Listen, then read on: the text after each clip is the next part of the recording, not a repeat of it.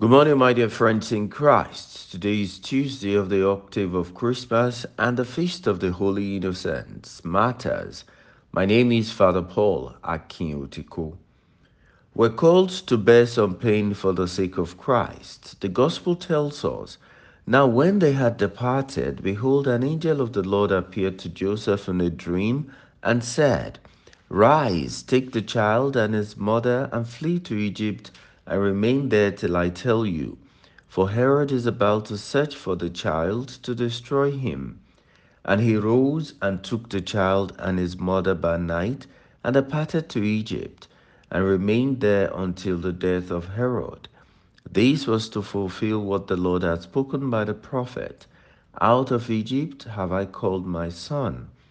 Then Herod, when he saw that he had been tricked by the wise men, was in a furious rage, and he sent and killed all the male children in Bethlehem and in all that region who were 2 years old or under, according to the time which he had ascertained from the wise men. Then was fulfilled what was spoken by the prophet Jeremiah. A voice was heard in Ramah, wailing and loud lamentation, Rachel weeping for her children. She refused to be consoled because there were no more. Matthew chapter 2, verses 13 to 18. Dear friends, one of the first questions that come to mind after reading the gospel is why did God not prevent Herod from killing the several holy innocent children?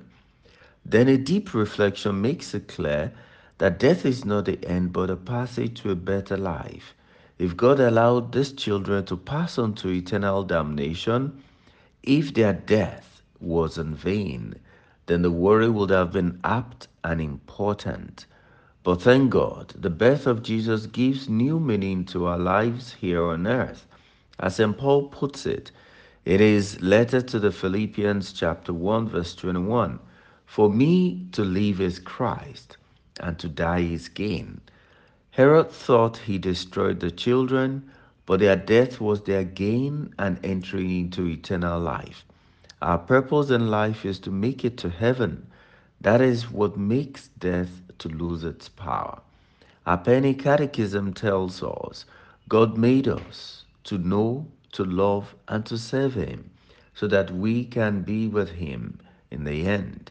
Today we celebrate the holy innocents as they are called because they have made it back to their Maker. Herod thought he harmed them, but God gave them victory. Dear friends, Herod represents the world that we live in today, a world that hates God, a world that is becoming very secularistic.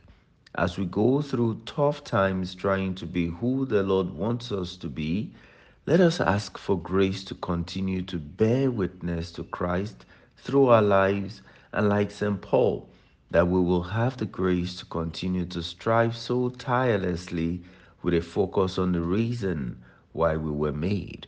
We pray particularly for young people who have to struggle with the values of this time, that the cry of Rachel and all the holy innocent children will plead their cause and grant them the grace of final perseverance. God bless you.